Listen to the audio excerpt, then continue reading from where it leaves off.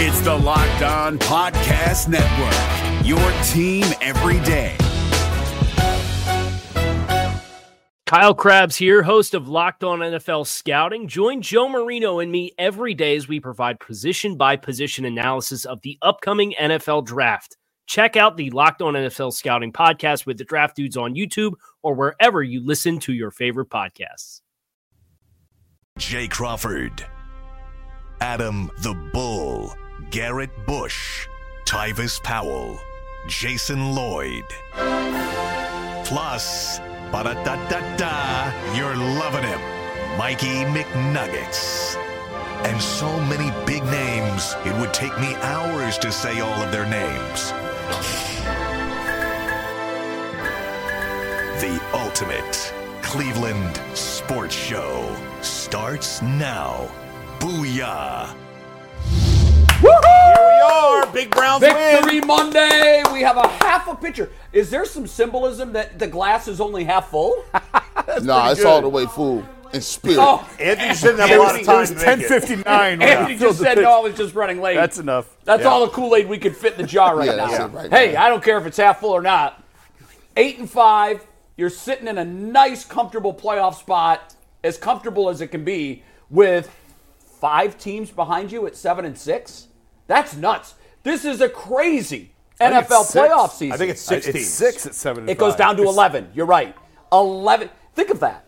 There's 16 teams in the division. 11 of them are 7-6 or better. Buffalo, Cincinnati, Pittsburgh, Denver? Indianapolis, Houston, Denver, all 7-6. It's unbelievable. Cincinnati's currently in the 10. Buffalo's in the 11. If you would have said coming into the season that those two teams, which were widely considered front runners, would be right now on the outside looking in and at 10 and 11, you wouldn't believe it. But a lot to get to today. First and foremost, a huge win. Let's do our shotgun intros. We'll start down with Bull. It was a great victory for the Browns.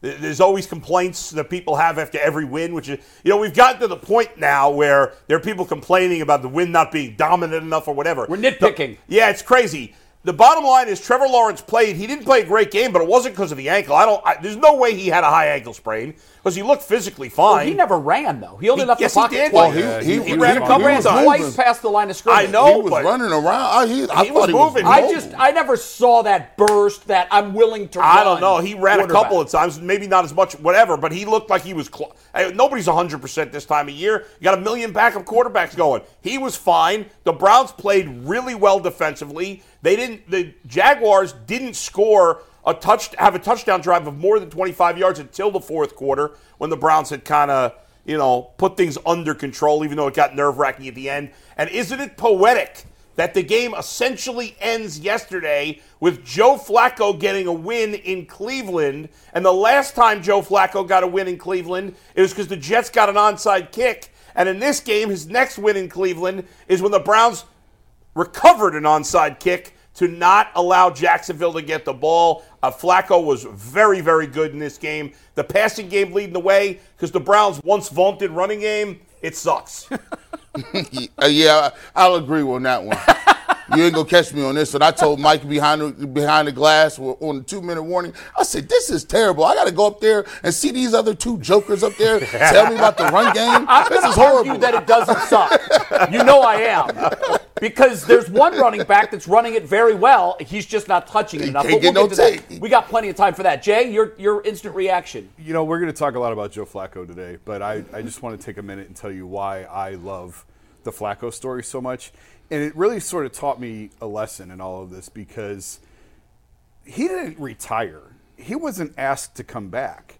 And so I think this really means something to him because he got thrown out of the club before he was ready.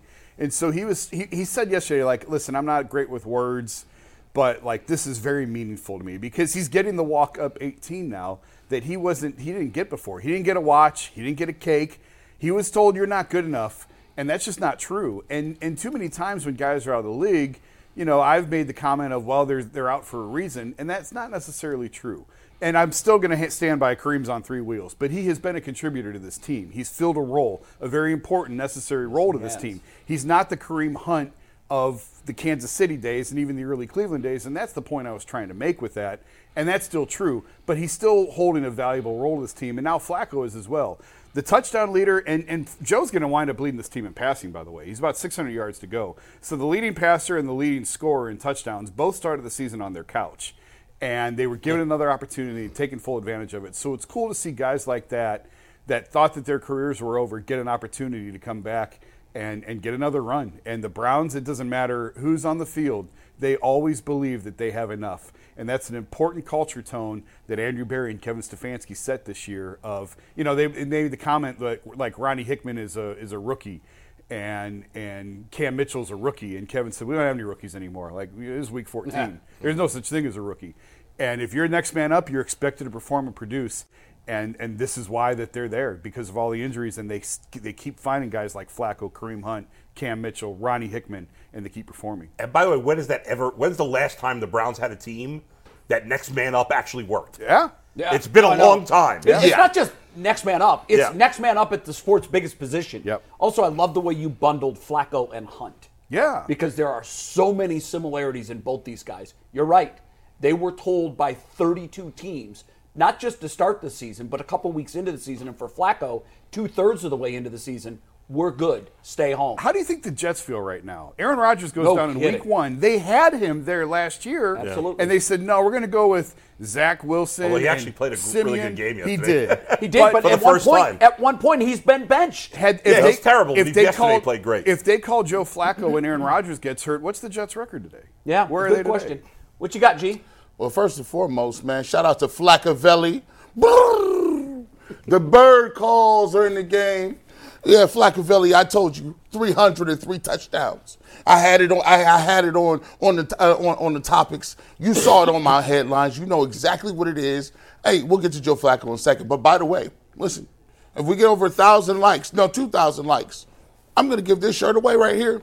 King of the North. The one you're wearing? You're going to wash it? Or just sign this one and give it away. Sign this one and give it away? I like that idea. I got to put it in a bag, and they don't want my signature. Y'all just want your shirt. No, it's G. Bush's shirt. Sign it and give it away. We're not going to sign this and give this away. We're going to package it and give you a brand new one. I am keeping this one.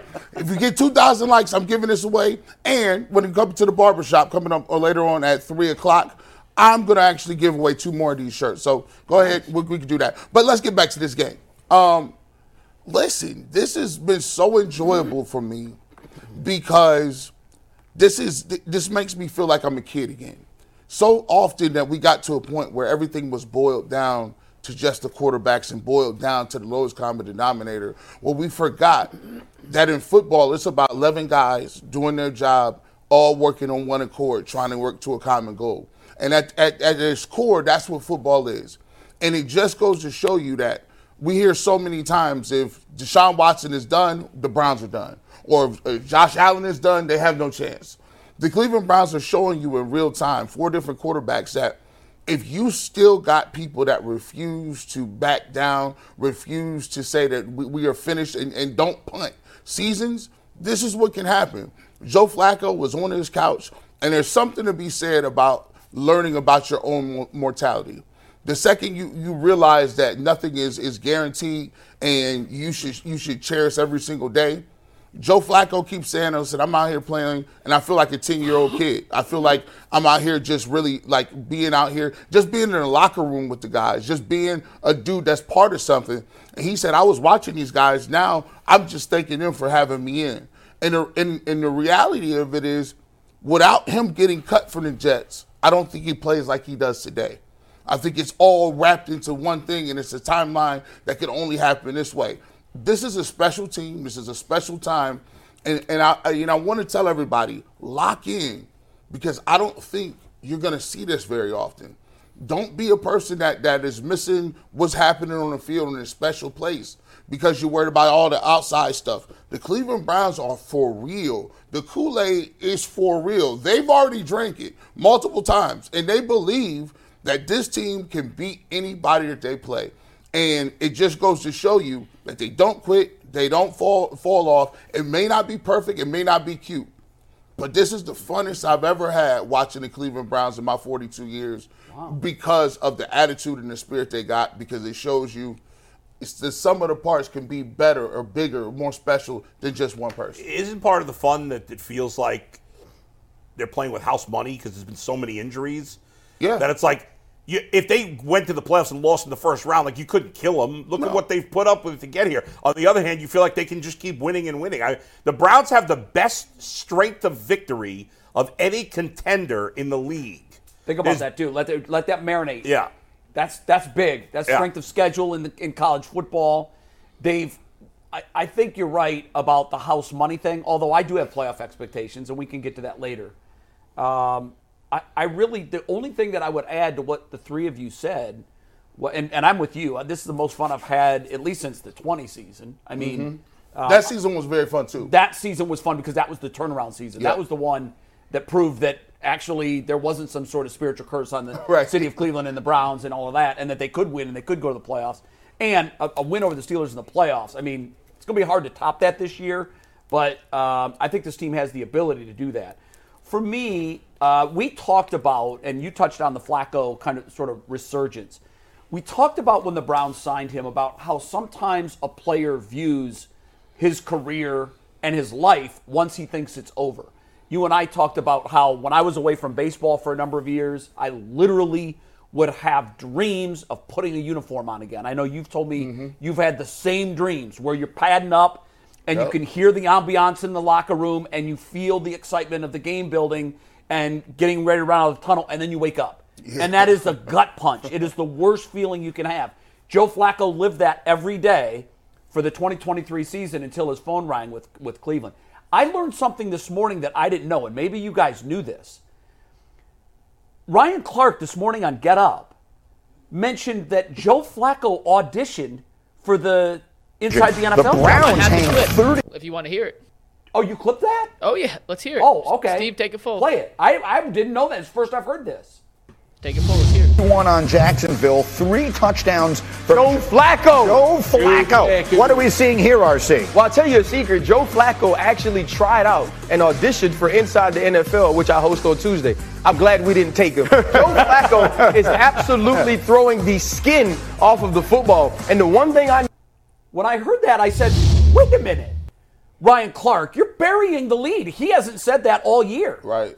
So for me, not that he couldn't have said, guys, I'm walking away, but he may have really liked his role. Inside the NFL, I think everybody would agree, was kind of that mandatory watch for NFL fans. He may have settled into that role and said, I really like this, and I don't want to tap out because if I tap out, I may not get this chair back. You're right. So that was a mind-blowing headline that I hadn't heard. I know Ryan. I know people on that show. I bet you behind the scenes. No one told me Flacco tried out. I bet you get it next time. Because his story is elevating. Now, when I heard, we asked his high school coach about Joe's career, and I think he'd make a great coach. And his college coach said he thought he'd make a good commentator. I have to tell you, I'm not sure Joe Flacco would make a good commentator. No, I don't think so. I think he said yesterday he's not good with words. He's good with words. If you parse the words and just read them on the paper, you're like, wow. But as you guys know, it's not about what you say, it's how you say it. And Joe Flacco, although he's smart, well-spoken, he doesn't punch anything. And the problem with commentators like that is you can't separate a really strong thought from Joe Flacco from a mid-thought from Joe Flacco because they're all delivered in a very even keel, and you don't know what he really wants to stress. I don't personally think he'd make a good broadcaster. I'm thrilled that the folks at Inside the NFL thought that too. He makes a pretty good quarterback, though. By the way, when the Browns signed Joe Flacco, I think we all said, maybe not G, but I know the rest of us all said, let's hope he doesn't have to play. Yeah. Right? I said that. We all said it. Yeah. I was excited. And also, if you go back to our Week 4 conversation, we all were saying, why aren't you calling Joe Flacco? Yeah. So, I mean... But in the perfect world, you didn't want him to play, and now he's played very well. We'll see. Can he keep it up for the rest of the season? Who knows? Well, I love the fact so far that he had to be asked yesterday in the news conference, is he's your starter going forward. If you're looking for the most comprehensive NFL draft coverage this offseason, look no further than the Locked On NFL Scouting Podcast. Join the draft dudes, Kyle Krabs and Joe Marino, as they go position by position through the NFL free agent class and into the star-studded crop of college stars who will be selected in the 2024 NFL Draft. If you want to know who your favorite NFL team should be adding to its roster, you need to check out Locked On NFL Scouting, available on YouTube and wherever you get your podcasts. Part of the Locked On Podcast Network, your team every day. Yeah. What you talking about? Anybody that's watching Browns football in 2023, that's not a question. The bigger question is, and this can be discussed, do you extend him for next year? Well, we'll get there in a sec. We got the 2-year deal on the table, Artie. Why not? Why not? We found out this year just how important the backup quarterback is. Or we go back to P.J. Walker. I mean, I'm good if you guys want to do that. Yeah, okay, Mikey. yeah. We will talk plenty of Joe Flacco. Happy Victory Monday. We got so many winning FanDuel tickets that we're going to spread them out throughout the week, and we're going to start with the biggest of the weekend, and we'll get to that in one sec. But first, as the weather gets colder, the NFL offers stay red hot on FanDuel, and right now, new customers get $150 in bonus bets with any winning $5 moneyline bet. That's $150 if your team wins. So if you've been thinking about joining FanDuel, there's no better time to get in on the action than right now. The app is easy to use, and there's a wide range of betting options, including spreads, player props, over-unders, and much, much more. So visit FanDuel.com/UCSS to kick off the NFL season. FanDuel, an official partner of the NFL. And shout out to my guy, Matt Kolker, who turned $50 into $1,500 this week. He had the Browns money line, Flacco over passing yards, Njoku over receiving yards, Cooper over receiving yards, Moore over receiving yards, Ford over receiving yards, and Flacco over half a touchdown. That turned $50 into just shy of $1,500. So shout out to Matt. We got a ton of FanDuel tickets. We'll spread them out throughout the week. A lot of winners on the Browns. Kudos to you guys. Keep sending them to us. But guys, Joe Flacco, let's grade the performance as we do every Monday when we play Monday morning quarterback. He was good against the Rams. Was he even better in your eyes against Jacksonville? No question. He was a lot better. Question. I give him an A. Even his pick, guys, I thought wasn't on him. There was obviously contact with the crosser, and he threw the ball where he was supposed to throw the ball. The receiver couldn't get there for mitigating factors. But take that pick out, 26, 45, 311, 3 touchdowns. Hell yeah. I'm just surprised the QBR so low. But the 26 of 45 is not great. That dinged him. But again, I counted at least 4 drops. And if he's 30 for 45. I hear you. You can say that about every quarterback in every game. Yes, but the Browns lead the league in drops. And again, drops have been a problem. And I know you can't say that about every quarterback, but 4 drops gets you to 30-45, which gets you to 67% completion. Well, I was surprised because I was looking at some of the advanced numbers. In the last 2 weeks, his advanced metrics, I know we don't care about it because he, on the eye test, he's playing well and they're winning. The advanced metrics don't like him, and I think it's the incompletions, the interceptions, the fumble. The fumble was on him yesterday. I was talking to a couple guys who felt like, they called a great blitz, and the Browns didn't know if guys protect over there, and Joe has to recognize that and get the ball out a little bit faster. So the fumble was on him, and so I think that's what dings him for on the analytics side and the advanced stats side, EPA and all that stuff. But the eye test is he's a competent quarterback, and Kevin Stefanski has full faith in him because he knows the ball's going to go to the right spot. You give him an A? Yeah, I'd give him an A. Yeah.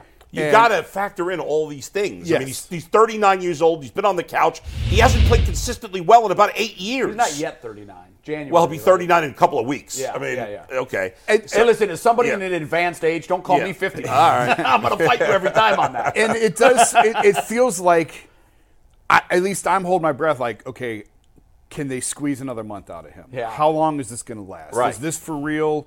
Is the final grains of sand going to fall through the hourglass? But to this point, he's given the best quarterback, the most consistent quarterback play of anyone. I know it's only 2 games. Yeah. But again, Kevin knows where the ball's going, and you kind of laugh and say, well, yeah, he's our starter. No, you don't understand. Kevin Stefanski won't confirm what day of the week it is.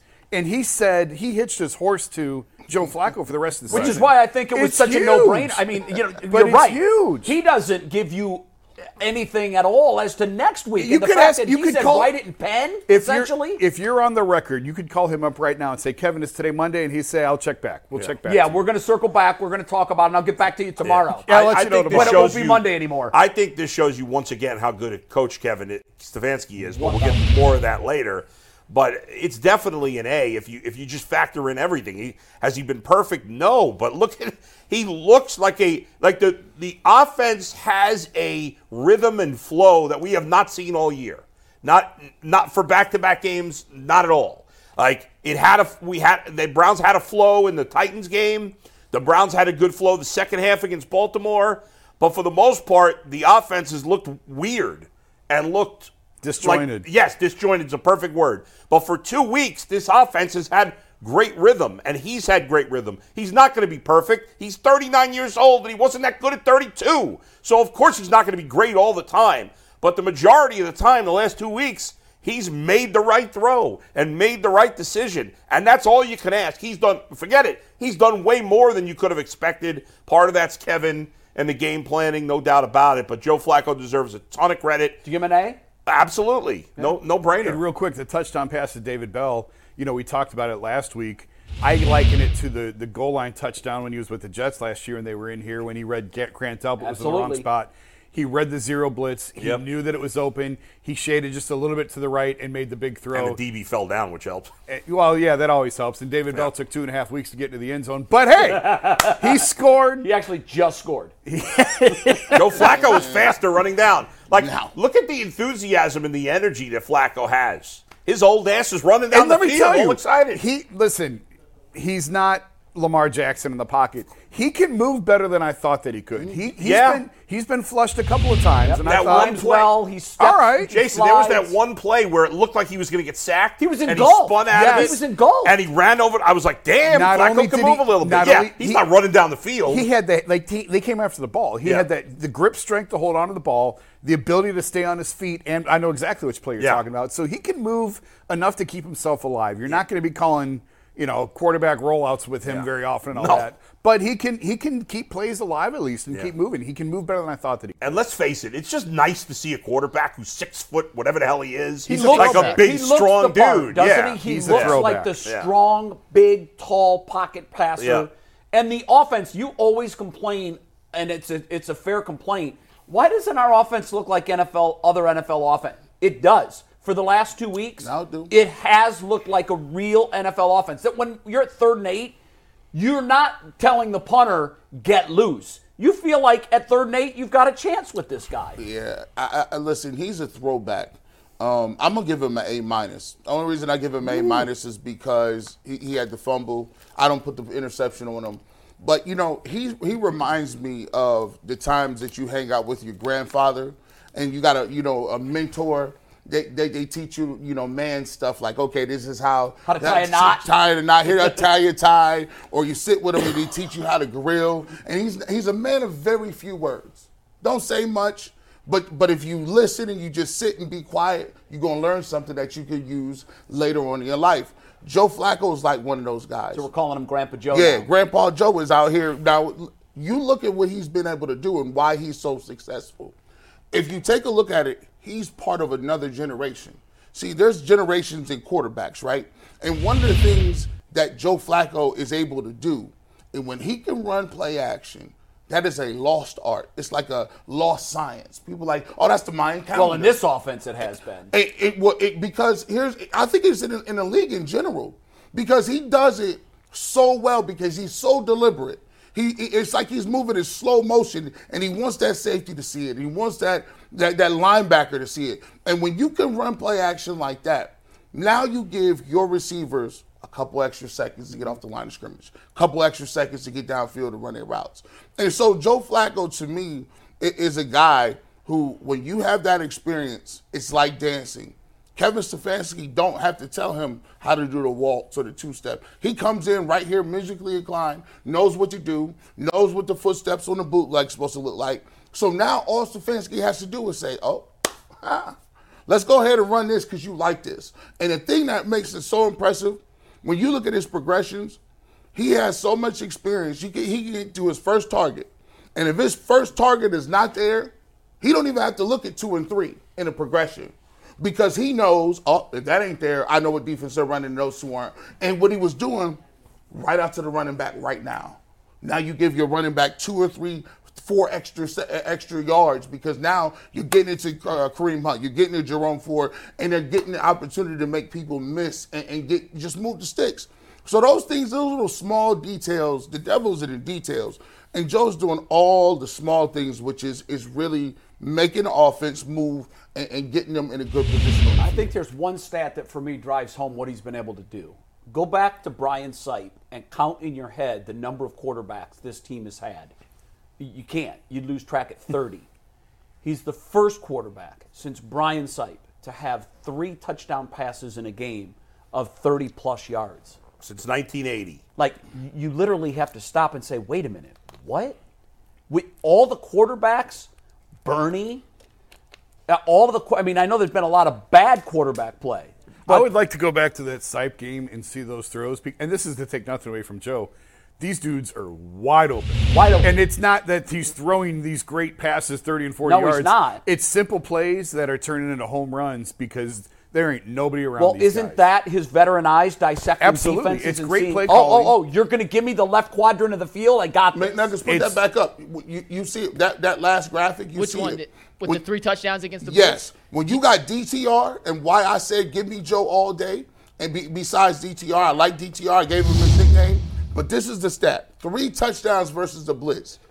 Instead of Joe being flustered, not understanding the blitz is coming, getting sacked, doing stuff, he wants the blitz. Sure. That's where you come up with when they say you can't blitz that guy. Don't blitz him because he's going to find – he finds the open guy versus the blitz. And that's the biggest difference between a veteran and a young quarterback. He makes you pay when you blitz. Yeah. So now you got to think about it. Do I want to blitz Joe Flacco? Because he's a little more mobile than I thought. And to your point, when you blitz him, you open yourself up to he's going to find whoever it is open and on busted coverage. This is going to be one of my my McNugget stats, but I'll give it to you now because it's this good, and G brought it up. His actual numbers against the blitz on Sunday: 9 for 12, 182 yards, 3 touchdowns, and a perfect passer rating. Now, the only problem with that is Houston gets those numbers too, and so does Chicago. the Jets and Chicago's Chicago and week. Cincinnati. So for me, it tells me he's going to – and this is the way of the league. This is football.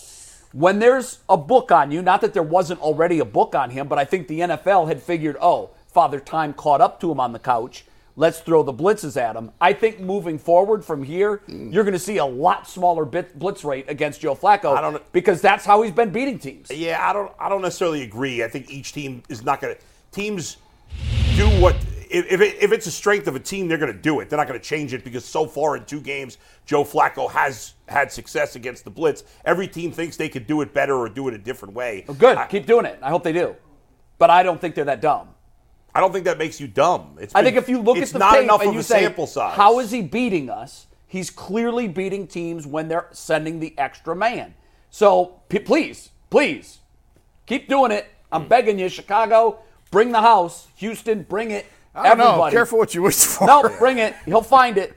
The line, you know what's crazy to me? I think, and we're going to get to the line, but if you're looking for the real unsung hero in all of this, it's every man that's played all the snaps that has been the offensive line for the Browns in 2023. Because how they're keeping him upright, it's a miracle.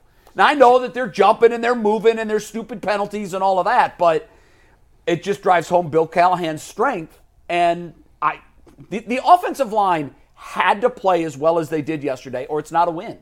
And I credit them a lot for what the Browns were able to accomplish. James Hudson is awful at right tackle, but the rest of the O-line is playing really well. Oh, my God. Listen. Thankfully, we don't see him that much. Leatherwood cannot be that bad. He cannot I don't know, be. man. He must be. He's a first-round pick, and he can't even get off the practice squad. I don't understand it. James Hudson is just moving around.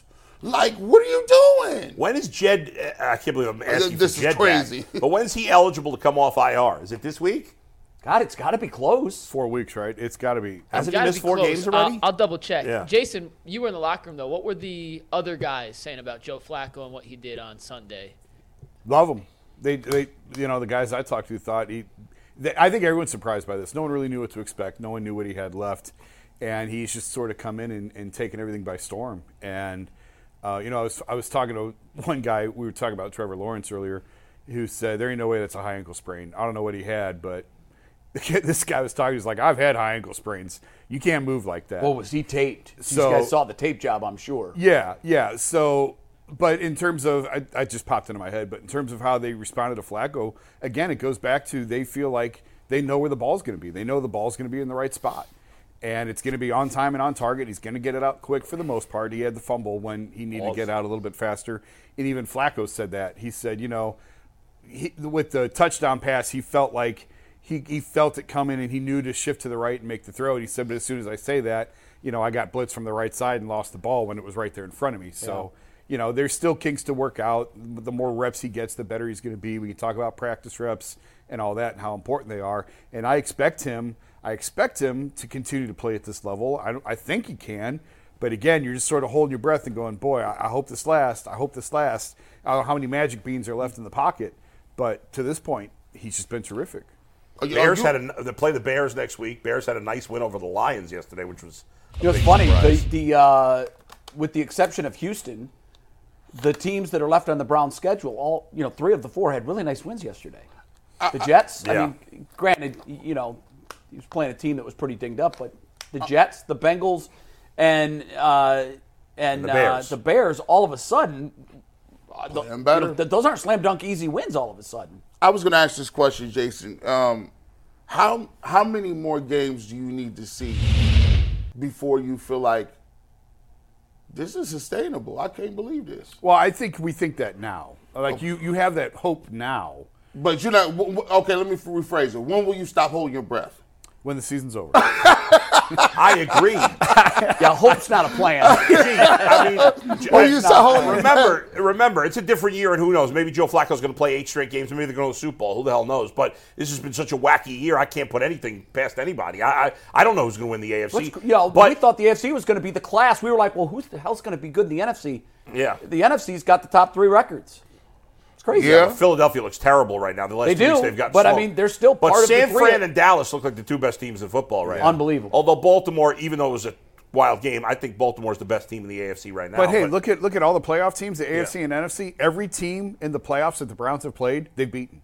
Every team. Yeah. Now, they lost to Baltimore and they lost to Pittsburgh. Yeah. But they also beat Baltimore and Pittsburgh. They beat San Francisco. They beat Jacksonville. So every team right now that's in a playoff spot, the Browns have beaten them this year. And Jacksonville, look. They're a division leader. Trevor Lawrence, I don't think he was that hobbled. I mean, he may have been 85, 90%, but the team you saw in Jacksonville is the team you will see come playoff time. That could be a rematch, by the way, in a month. Yep. But they're also missing a good receiver. Receiver. Anything could be a rematch at this point. No, but I'm just saying, as it is right now, Jacksonville's 4 and the Browns Yeah, but we're 5. so. I mean, I know. But the Jackson. Well, I shouldn't say that. Right now, the Bengals and the Bills are 10 and 11. Would it surprise you if either of those teams made the playoffs? Because it wouldn't surprise me. Because Pittsburgh, I think Pittsburgh's going down the Pittsburgh's going the wrong way. When you guys watched Buffalo, Kansas City last night, were you rooting for one team over the other? I was rooting for Kansas City. I want the death knell on Buffalo. I kind of agree with you. Yeah. I kind of agree with you. Because they scare me, man. I don't want them in the playoffs. I don't want Cincinnati. I mean, if you the way Browning's playing, I don't want Cincinnati. If you want to look at the scatter charts of EPA, Buffalo might be the best team in the AFC. And they're not even in the Josh playoffs. Allen's having a good year despite popular criticism. Did you see what happened in Buffalo last week with that article that came out on Sean McDermott? Yeah. Woo! Yeah, that was we'll get stupid. to that at Not a Victory Monday. I know. Down on a Victory Monday. We're going to talk a little bit about the Browns' defense, but first, as the weather gets colder, the NFL offers stay red hot on FanDuel, and right now, new customers get $150 in bonus bets with any winning $5 moneyline bet. That's $150 if your team wins. So if you've been thinking about joining FanDuel, there's no better time to get in on the action than right now. The app is simple to use, and there's a wide range of betting options, including spreads, player props, over-unders, and much, much more. So visit FanDuel.com/UCSS to kick off the NFL season. FanDuel, an official partner of the NFL. We'll talk more Stefanski in a little bit. We'll talk more Flacco. We'll talk about the Davids going off, but let's talk about the defense first, guys. 4 turnovers, Emerson, Mike, Newsome. real quick, before you get to the defense, I just wanted to mention, with FanDuel, Browns are a 3-point favorite. They open as a 3-point favorite at home against the Bears. Thank you for that, Bull. 3-point favorite. If you're going to bet, make sure you send us a ticket. That's stealing. Yeah.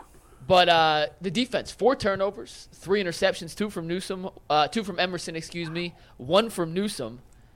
Myles Garrett played better than last week, got a sack in the 2-point conversion. What were your overall thoughts on how the Browns defense performed against a Jacksonville offense, missing some pieces, but still pretty dangerous? Solid. Again, too many points allowed, but all of them obviously weren't on the defense. I was a little disappointed that when Jacksonville needed that last score, I wasn't ready to say this game was over. I don't know if you guys were, just because I've seen that movie played out. Oh no, before. I said the fans, our fans on the text were going nuts because I said that's it, game over. They said you can't say that. And I said yes, I can. I felt like this it was game game is over. Yeah, you can't say that because we did just last year. We were right. Yeah, and just last year everybody said game over and it wasn't. It's still the Browns. No, you know that.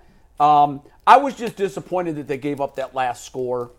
I wanted them to just make it simple. Just do what they did the previous possession and force them to give the ball away. I thought that was a bad pass interference call. That kind of set them up on the goal line. Terrible. The Browns played very soft on that last possession. They did, and I don't want them to play soft, even if they thought the game was... 3 of the 4 Jaguars touchdowns were on the soft final drive, and the other 2 were short fields. The short field stuff was... I thought overall, despite... If you just saw the score... You'd say how the defense didn't play very well. I actually thought the defense played very well. I thought despite the defense played score. And in the end, this is it, and I'm glad we've gotten to this point because for so many years the Browns were so bad that none of this mattered. But the Browns won. In the end, that's all that matters. How many points the defense gave up? The defense is smarting right now. Myles Garrett, I know he was a little better. He still wasn't a big factor in this game. Technically, it's a stupid rule. He doesn't get a sack because it was a 2-point conversion. Yeah, I don't understand that either. Which is a dumb rule, but it is what it is. He still wasn't a big factor in this game, but it was progress from last week. You still didn't have Denzel Ward, and I thought what was huge is that I thought it was Greg Newsome's best game outside I've ever seen him play, or at least in the last couple of years. I thought he played extremely well in this game. He got humiliated last week. Yep. He took it personally, and he played his ass off this week. I thought he played very well. We saw a couple of guys we had seen nothing from recently, like Maurice Hurst, had an impact in this game, and he hadn't done anything of late. So you think about this. Grant Delpit gets hurt. Juan Thornhill's a late scratch. No Denzel Ward. I thought the defense played very well considering everything they had to deal with. What do you give them? I give him an A-. Oh, wow. Yeah. I agree, Bull. I think that earlier in the year, we were looking at the numbers, and we looked at, how many yards you're giving up, how many points you're giving up. Right. And we were like, this team is great. But the one thing that we kept talking about is they ain't get no turnovers. No turnovers. You got to force turnovers. They give you 4 of them. Yeah. They give you 4 of them, and a lot of those turnovers gave you the ball back after your team gave the ball away. That's right. So they did a really nice job. I thought that Martin Emerson, he made it. He tried to make a case not for just the Pro Bowl. He trying to make his case for all pro. I thought he played a heck of a game. He came up on the run support. He had a really nice tackle and a little quick screen. 2 picks, 3 pass breakups on 1 man-to-man coverage. Thought he played his tail off. And you got to think about the other guys. I thought you were dead spot on with Newsome. Best game he's played so far. And by the way, people stepping up the little small stuff. Ronnie Hickman thought he showed up and showed that, hey, we can play without some of our main guys back there. And then one of the last thing here, Hopkins hit a 55-yarder. That was so underrated. Yeah, we'll get into that. That was super underrated right there. Darius Smith had his first sack in forever. After that was getting called out. Yeah. I thought they were opportunistic. Yeah. And I think the announcers did a good job of saying this. The Browns on defense, a sign of a good defense is they can beat you anyway. They can beat you with interceptions. They can beat you with sacks. They can beat you with stopping the run. They can beat you with stopping the pass. They just beat them basically because they had way too many turnovers, and that's a sign of a good team that can play different ways. And you're facing a really good quarterback. I know he wasn't 100%. You can't. Early in the year, we got caught up in this all-time great. Obviously, the Browns are not an all-time great defense. They're a very good defense that's dealing with injuries. We can't compare it to what we saw earlier in the year when they were completely healthy. Right? It's different now. And you give credit to the quarterback, who, even though he threw 3 picks. He's a really good player. So you're not going to shut out the Trevor Lawrence. And by the way, something the Browns have been very bad at the last few weeks, last month, really, stopping the run. The Jags couldn't run the ball at all in this game. I'm surprised Etienne, I don't think he finished the game, but a buddy of mine that covers Jacksonville said Etienne's probably not going to play. Saturday, he sent that to me. Yeah, he was fighting injury. Yeah, I didn't realize how. He said it's bad. And he said, you've got two guys right now that are gutting through not just injuries, but painful injuries. And you could tell that Etienne was not right just by the way he was running and trying to, at some point, avoid contact when he probably otherwise would have ran to it.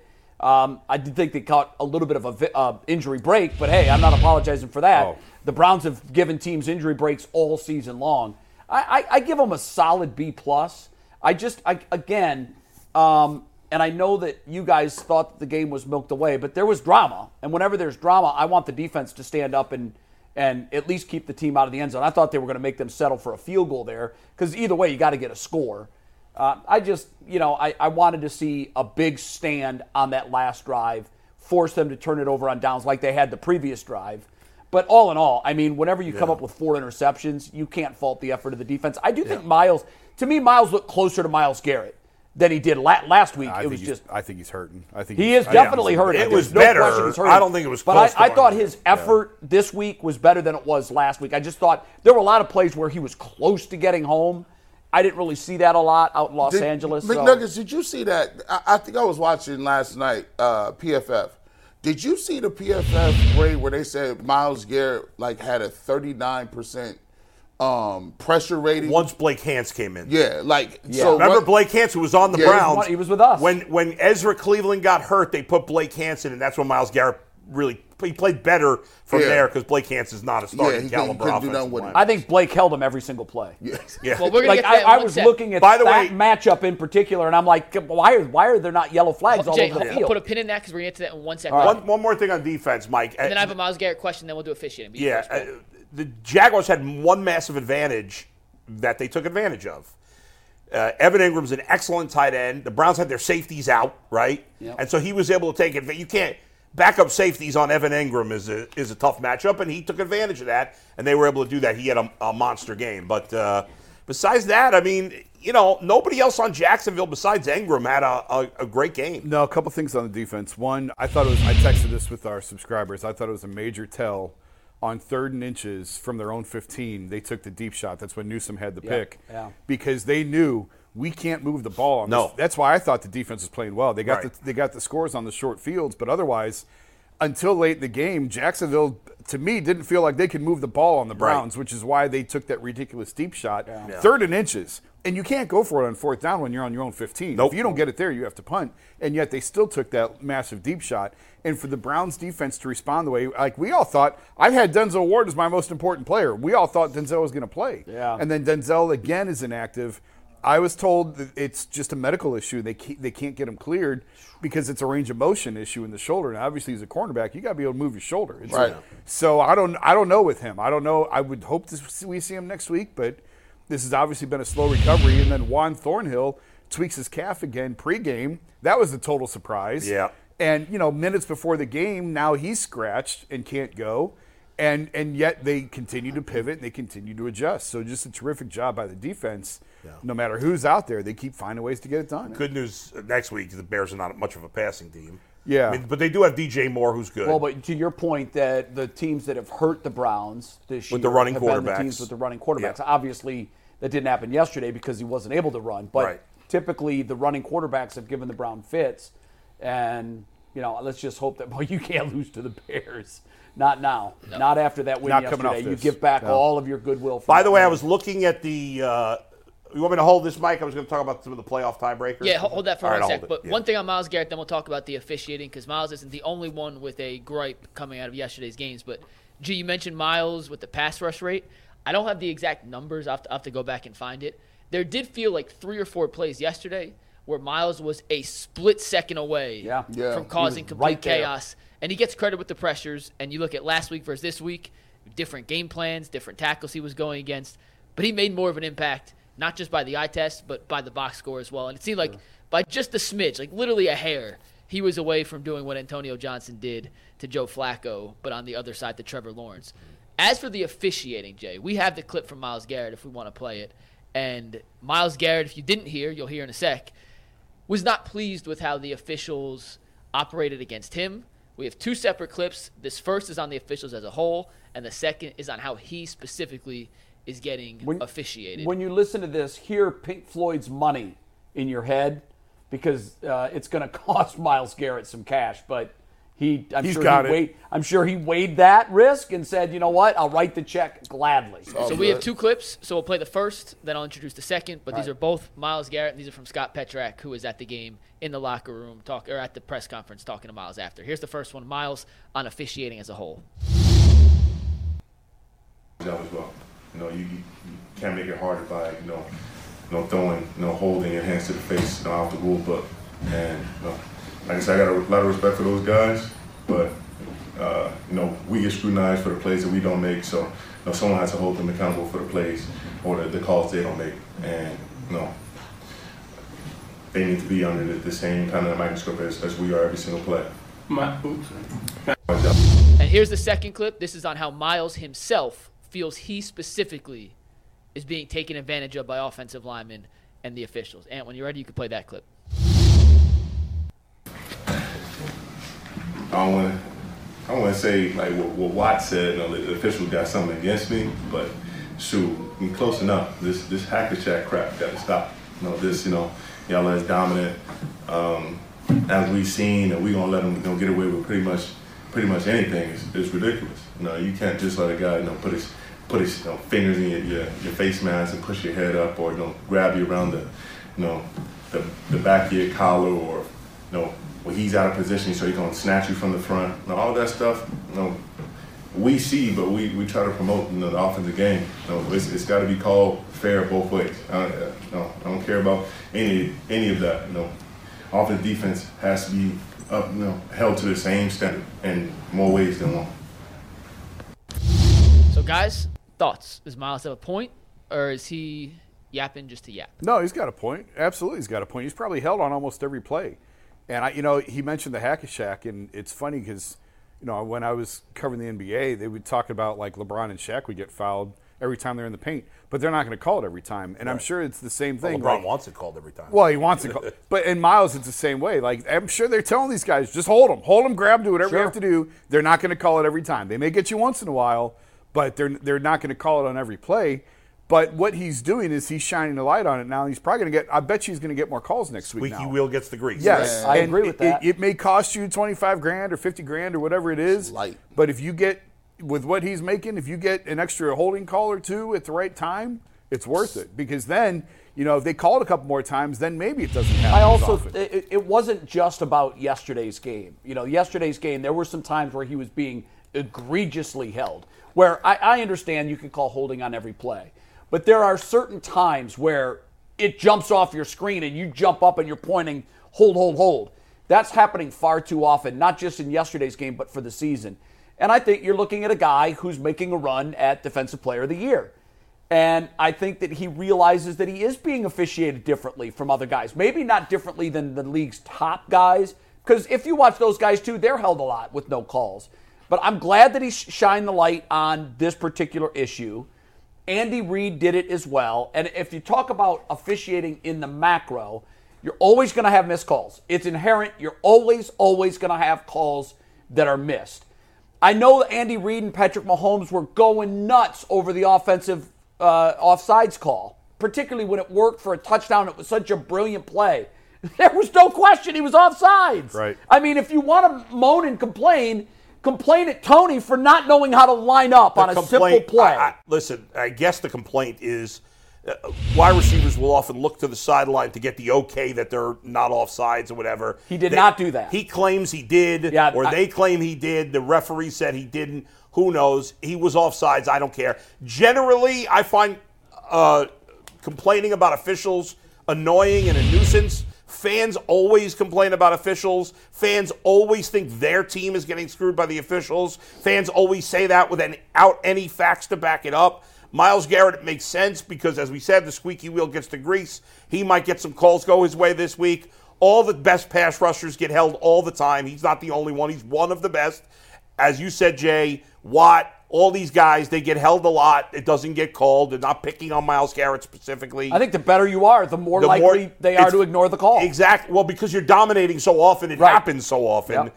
And it's another. And let's face it, we may complain we want more calls, but we all hate when there's flags on every play. It drives you crazy. Yeah. So, listen, the officials, I think, do a good job overall. It's easy for us sitting at home with high def and slow motion to say calls are bad. I think by and large they do a good job. It usually balances itself out. You always think your team's getting screwed, but probably they're not. I actually think that is what makes the officiating look worse than it is. There's more cameras and more angles than ever before. Right. Yeah. And the definition of the picture is better. The slow motion is better. And it's great for getting calls right if you can challenge and everything, but it makes the officiating these guys have to make calls like that, and it's. Until you're on the field, it is unbelievable how fast these guys are moving. It's incredible that they get as many calls right as they do. I'm way more bothered by I'm not as bothered by a missed call as I am when they call something that didn't happen. Yeah. Like there's a phantom holding call or a Amari Cooper stepping out of bounds. Right, exactly. That drives me really crazy because now you've called something you couldn't have possibly seen because it didn't happen. And there's been a lot of picked up flags the last couple of weeks I've noticed in general. Which is good. Someone pointed it out to me, and now since they pointed it out to me, I'm like, you know what? You're right. A lot of laundry, and then the next thing you hear is there's no flag on the play. What that tells me is someone saw something and got talked out of it, which maybe there were two officials that said, no, I was on it. It was good. I think it's good that they're talking about these things. I think the replay, I'm sorry, let me finish this and then go. I think replay in a perfect world, I don't know why they don't do this. The replay shouldn't be about this is reviewable and this is not. The replay should be, if there's an obvious bad call and you could correct it in 30 seconds or left, you correct it. Well, then obvious becomes subjective. Obvious. What's obvious to you? I'm not the official. What's obvious to the guy in the booth watching the game. Right. They have all this technology. We can see it at home if it's an obvious mistake. If it's borderline and you can't do it in 30 seconds, the call stands, move on. Go. One of the things, though, that makes me lose faith in the obvious is sometimes they show a replay and it's obvious on the first replay and there's 5 minutes later, they're looking at 6 different angles. You're like, what's taking so long? Well, the reality of it is these referees sometimes anticipate calls. Yeah, yes. You're anticipating,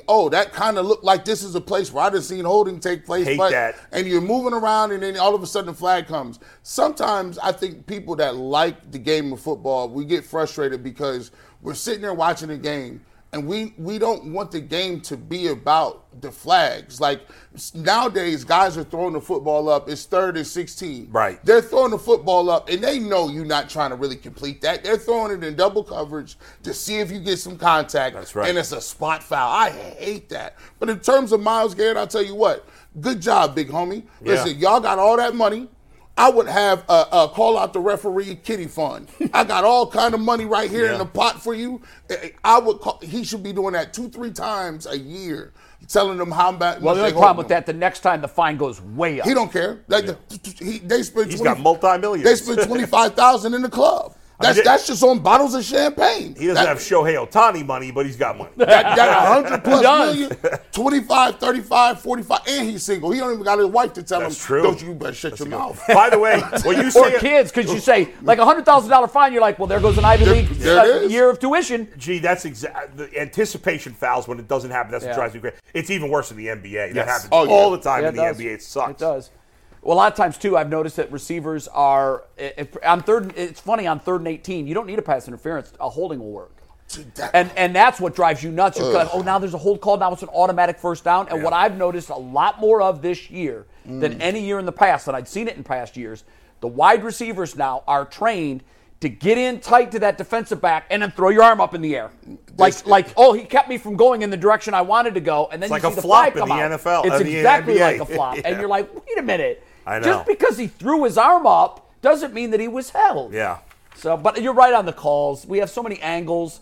Everything now looks like you can determine, but we have slow motion and 15 cameras to work with. It's not an easy job, man. No. I wouldn't want to do it for anything. I would not want to be an NFL official. Yeah. We're going to move on, guys, and before we do, I do have a special announcement real quick. And on Thursday night at 7 p.m., you guys have asked for a live remote show. Well, we're bringing that to you. We will be live at Caesars at Rocket Mortgage Fieldhouse at 7 p.m. for a live Cavs watch party. The Monsters are playing that night. Myself, Earl, G, Ant, Jason, and Bull. It's a little behind-the-glass crossover combo at Rocket Mortgage Fieldhouse. We'll have more information on our Twitter. Make sure you guys come out, hang out with us. And if you're watching the show today, hit the like button, hit the subscribe button. We appreciate you guys through and through for showing up. Everybody has to join us. All the fans that have wanted to meet some of the guys from the show, you have to join us. It's this Thursday night, 7 to 10. We're going to rotate being kind of on air and then schmoozing with fans throughout that time. As you said, there'll be 6 of us there. No Tyvis? I mean, it's a late night for Tyvis driving back. Yeah, and probably I can't not as well. Tyvis and All right, Jay. no Tyvis and no Jay. But everybody else will be there, and we're going to rotate in and out, and we're going to meet. And so everybody, come on down. And we're in the sports book, right? We're not in the arena. We're in the sports book. Right. Just use the Sherman-Williams entrance. And you're good. Come hang out with us. Which means you don't need a ticket. You don't need any tickets to the game. Just come and hang with us. It's going to be a great time. Thursday night, 7 to 10 p.m. Are you going to have some swag to throw out to the crowd? I might have a couple of things with me. I wish I'd have told me that in advance. So I might got a couple pieces. We see what we do. All right. So come on, hang out with us. It's going to be a lot of fun. We promise. The unsung hero, Jay, you mentioned him earlier. The offensive line did a phenomenal job keeping Joe Flacco upright. Not as well in the run game. The run game's gone a little MIA, as G. Bush said earlier, but we mentioned Joe Flacco's lack of mobility in comparison to guys who are elite escape artists, but he hasn't had to escape, frankly, that often in 2 games because the offensive line, even with backup tackles on each side, has been really damn good. So how do you explain the progress and the success in pass protection and the lack of success in the running game? Well, they don't have good running backs. I mean, that's part of why they're not good in the running game. But I don't know. Jerome Ford, to me, is a good running back. Jerome Ford as a good running back. Jerome Ford be twinkle toes. He's about to be on Dancing with the Stars. I'm not choosing violence today. Here's what bothers me about Jerome Ford. I mean, we all agree he's the team's best running back, wouldn't we?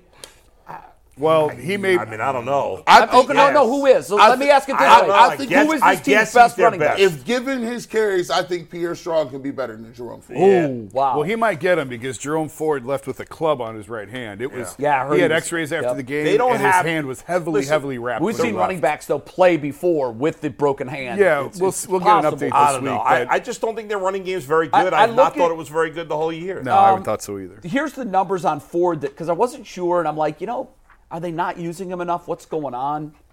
166 carries for just under 700 yards. He's averaging 4.2. Here's where I get a little lost in the soup on the usage of Ford. The reason I ask is he your number one running back. I wanted to make sure that we're clearly saying that he is. I mean, to me, he's clearly their best running back.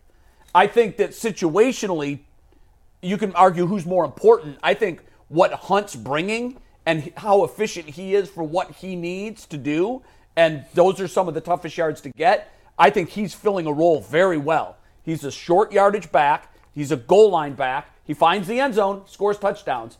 But for me, with Ford, how many carries should a number one running back get? Is there a number that you guys have? He's not a traditional number one running back. No, but he's this team's number one running. But Jay, there's only about 10 true number one running backs. No, Bull, I'm not talking about number ones in the league. I'm talking about a team's best running back. I know, but there's a lot of teams now that don't have a legitimate number one like the Browns. Well, every team has a number one running back. Every team does, whether you want to admit whether or not they're a one. Every team has a number one running back. I honestly, I think he's good for 12 to 15 carries. I don't want him to get any more than that. This is what's troubling to me over the last 3. He's touched it 30 times. Why would that be troubling? They've won 2 of their last 3 games. They have? Yes. Oh, no, they lost. They're 1 and 2. That's why it's troubling. True. Yeah. Okay, but they won their last game. You're right, but what I don't look at Jerome Ford as a home run hitter, as a playmaker who has to have the ball in his hands. But these numbers are more than serviceable. He's 30 carries over 3 games for 135 yards, and he's averaging 4.5 yards per carry over the last 3 games. I just want to see him get more involved. I look at it when you go to the All-22, he does give you some splash plays. I don't necessarily think he's a home run hitter, but sometimes you get intoxicated with that. if he can give you a 60-yard play, you'd say, okay, well, let's fill out and see if he can get some more touches and we can maybe get a home run because the offense is built on we're not going to get 40 points a game. However, he also gives you 4 to 5 plays where they're negative plays. More at least. And those negative plays. Barry Sanders gave you a lot too. But Jerome Ford is not Barry Sanders. No, but here's the thing. He is not. You give me negative never plays. put those two names in the same sentence If you again. give me negative plays, and I agree, there are, but you're still averaging 4.5. Jay, I'm okay with 4.5. He's one of the least efficient running backs in the league. He has. No, he's not. He has. 16th. He got issues. I watched. I'm like, listen. There's times where there's 2 or 3 yards that are there. Running backs coaches will tell you if the 2 or 3 are there, put your foot in the ground, get forward. He does a lot of lateral east and west stuff, and he's taking losses too much. You can't do that, especially with this type of offense. Yeah. I think he's not very, and I don't even like. I can't believe I'm saying this word. You guys can have it. He's not very efficient. I got to put the quotes on it because I'm going to be used against 4.5 yards per carry is not that efficient. doesn't show his efficiency. Because when you have one, you've been arguing for a month that yards per carry doesn't matter. All that matters is total yards. But now when it benefits you, you're going to use it. No. I still say that. Yes. No. Yes. I'm going to tell you that what I've been arguing, I'm still arguing that. Yeah. I thought that, and you're the only person who thinks he's good. No, I'm not. Does anybody else here think Jerome Ford's I remember good? earlier this year when we had but a that's running not- game discussion. Yeah. What Leroy Horde said, I think it was after a particular bad game on yards per carry, and he said, no, that's not how you look at the running game. Yeah. The way you look at the running game, and I still say this, and there were again yesterday situations where you just run the ball. Why they were throwing to stop the clock and give Jacksonville an easy timeout with 3 minutes to go, I don't understand that. Particularly when you end up 3 and out anyhow. Are we really going to talk about play calling off a win? I'm not thinking play calling. Yeah. What I'm saying is, I think with the run game, if you give your best running back 10 carries a game, I don't think that's enough. The last 3 games, the Browns are 5th in the league in pass-to-run distribution. Yeah. They are 2 and 3 in those games. Yeah. So it's not off by a lot. It's off by enough where I just think they've given up on the run as a whole. Yeah. And don't become one-dimensional. Don't do it. Yeah, I'm fine with the way they've been splitting it up. I think right now they're a passing team because they're better at passing the ball. Joe Flacco's throwing well. Their offensive line the entire season has been better at pass blocking than run blocking. It's that simple. They've been better at it. They're doing it better. This question started with the offensive line. Their tackles can't run block. They have 2 tackles that can't run block. Terrible. And they have a mediocre running back, in my opinion. So that combination leads to them throwing the ball more. Right You now still want to see Strong more? I would like to see him more. I've been saying that all year. I didn't like how they gave him 1 carry yesterday, and I didn't like the call. They don't really give him anything. What can he do? I'd like to see him more. If they had Nick Chubb, they'd be running it a little more. I think it better be. I think when you got Kareem Hunt and he's on the goal line, they've designated him as their short yardage back. Yeah. Right? Because that's his niche. And I'm not going to give, at this point, Kareem Hunt 35 carries. No, that's not it. So he has a position. So now they're looking at Jerome Ford like, okay, can we use you as an every down back? Now, he's shown some glimpses, and he's been okay in the role. We'll see this week if Pierre's strong. We'll get an opportunity to see what that looks like. God, I would think so. I'd like to see him get 10 carries for 1 game. Let's just see what it is. Maybe they split up those carries. I will give it to Bull and Jason. The run game has not been. It has left a lot to be desired, especially when you're talking about the outside zone stuff. Their best runs are the inside with the guards. Behind Wyatt Teller is their best run. Yeah, honestly. Yeah, the outside stuff ain't been working. And then Posick went down. Yeah. I mean, they're especially against Jacksonville. They're a pass blocking offensive line. Yeah, they're outside of Teller. They're all better at pass blocking. And Teller's a good pass blocker, but he's a better run blocker. Mm-hmm. The rest of them are all better pass blockers. Flacco's playing well. You got to play to your strength right now. Jerome Ford's not a dynamic player. He's okay. He's fine. He's okay. He's a nice player, but he's not a great back. He's not a guy you have to get carries to. I don't see that at all. So I have no problem with the run being down a little bit the last few weeks. I I did have a problem with it against Denver. That was the only game I didn't like that they didn't use the running game enough. When we talk short yardage, yeah, you guys scream and holler about why are they throwing it. I think that they've gotten this thing to the point now where defenses have no idea what they're going to do in short yardage, which was the whole point of this. And we saw it on the big touchdown throw. You can line up Harrison. I love that alignment. But you can line up Harrison Bryant under center. Yep. You can line up the quarterback and hand to Kareem. You could go straight wildcat. You could go jumbo with 9 linemen and still throw the ball to one of the tight ends. Like, they are so versatile right now in short yardage. I think they're incredibly dangerous because defenses have no idea what they're going to call on 3rd and 1. I think it's a great spot to be in. They even use DTR for a quartterback sneak, which I actually thought was good. I like that playing that. But, I think Joe Flacco's that's not a strength quarterback sneak. But I also think you kind of telegraphing what you're going to do in that situation when he comes in the game. He can throw it. Just like when Harrison Barnes comes in. I want to see him throw it out of that set. Same with Harrison Barnes. They've got something. Harrison Bryant. They've got something in the playbook for Bryant to throw the football. Well, I think that you're going to see a DTR package that grows throughout the rest of the season. Because now he got it back. They put it on tape. It's in there. It's in the bag. To have. And if he's in, it could be run, throw. You don't know what he's going to do. Yeah. But I think I'm fairly certain there's more DTR packages to come. Yeah, and I'm okay with that. And I might be able to. I might concede this. Look, if they keep rocking and keep doing this, there might be a chance that the Cleveland Browns go from a running team, and I never thought it would happen. Well, with they Flacco, are now with Flacco at quarterback to a passing team. I mean, they finally have a passing quarterback. It makes much more sense to do that with Flacco than it did with the other guys. Why were you having DTR throw it 48 times a game? In a way, Kevin. Here's how you know, and I'm gonna just give y'all the crystal ball. Here's how you know when Kevin Stefanski feels good about something. The only time he's ever shown emotion on that sideline was against Tennessee when Deshaun Watson threw that deep ball and he chest bumped him on the sideline and he was fired up. When Joe Flacco was throwing that ball off the sideline, your boy Stefanski was animated all day. I seen him do the little golf kick. When Hopkins finally got it up in there. I'm like, look at Stefanski. When you have some emotion. Jay, I want to ask you a question there about it is. Look at that. Little high step. Got a high step. He almost looks like Dion right there.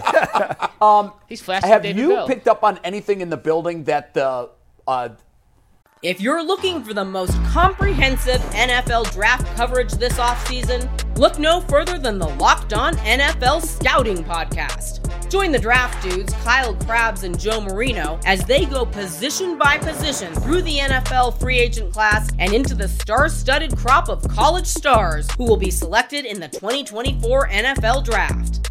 If you want to know who your favorite NFL team should be adding to its roster, you need to check out Locked On NFL Scouting, available on YouTube and wherever you get your podcasts. Part of the Locked On Podcast Network, your team every day. there's outside influences other than Kevin Stefanski that's pushing the run? That's pushing the run? No. I'm sorry, pushing the pass. Yeah, I think if anything, it'd be the opposite. Yeah, that's what I meant. That's my bad. Because I am hearing from inside the building that this crazy throwing the football around is not Kevin Stefanski's plan. Well, I think two things can be true. I think he'd rather throw it than run it, and I think he's probably getting pressure to do that as well. But I think he's probably in alignment with it. Now, maybe there's instances where he'd rather run it and is being told no, throw it. But his nature is very much to throw the football. I think his nature, and you touched on this last week, I think the offense that we're currently seeing is the offense Kevin Stefanski wants to run. Yes. This is what Kevin Stefanski is. I texted our subscribers on the opening drive, we've been talking about it. I've been saying it for weeks. Right now, the Browns offense is heavy sets, screen passes, play action, deep shots on third down. And it's working. That's exactly what the opening drive was, to a T. That's what that, real 100%. quick. Zach Jackson just sent me this tweet. I have to read it. It's kind of funny. And this could be a whole other thing that we can worry about on Not a Victory Monday. The Browns paid Deshaun Watson $6.5 million per touchdown pass. So far, they're paying Joe Flacco $37,000 per touchdown pass. We're not going to get on that tangent right now. I'm going to get a FanDuel read in and toss it back to you guys. But as the weather gets colder, the NFL offers stay red hot on FanDuel. And right now, new customers get $150 in bonus bets with any winning $5 moneyline bet. That's $150 if your team wins. So if you've been thinking about joining FanDuel, there's no better time to get in on the action than right now. The app is simple to use, and there's a wide range of betting options, including spreads, player props, over-unders, and much, much more. So visit FanDuel.com/UCSS to kick off the NFL season. FanDuel, an official partner of the NFL, an official partner of the Ultimate Cleveland Sports Show. If you're looking for the most comprehensive NFL draft coverage this offseason, look no further than the Locked On NFL Scouting Podcast. Join the draft dudes, Kyle Krabs and Joe Marino, as they go position by position through the NFL free agent class and into the star-studded crop of college stars who will be selected in the 2024 NFL Draft. If you want to know who your favorite NFL team should be adding to its roster, you need to check out Locked On NFL Scouting, available on YouTube and wherever you get your podcasts. Part of the Locked On Podcast Network, your team every day.